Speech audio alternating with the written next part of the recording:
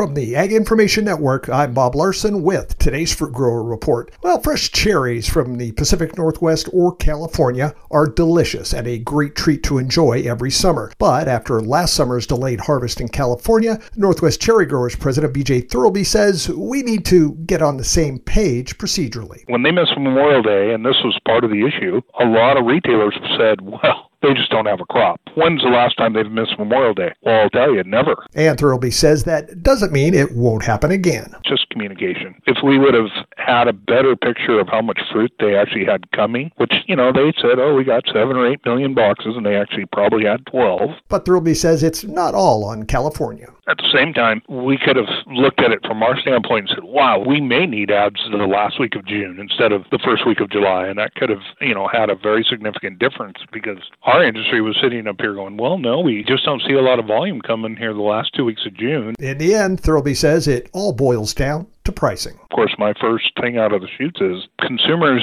some around this country think we're in a recession, and we've got to get a price point if you want to move this fruit that's going to be below $4.50. $4.50 is kind of the tipping point where we know prices and sales start to really decline. Tune in tomorrow for more on the importance of improving communications between West Coast cherry growers. And this has been today's Fruit Grower Report. I'm Bob Larson from the Ag Information Network.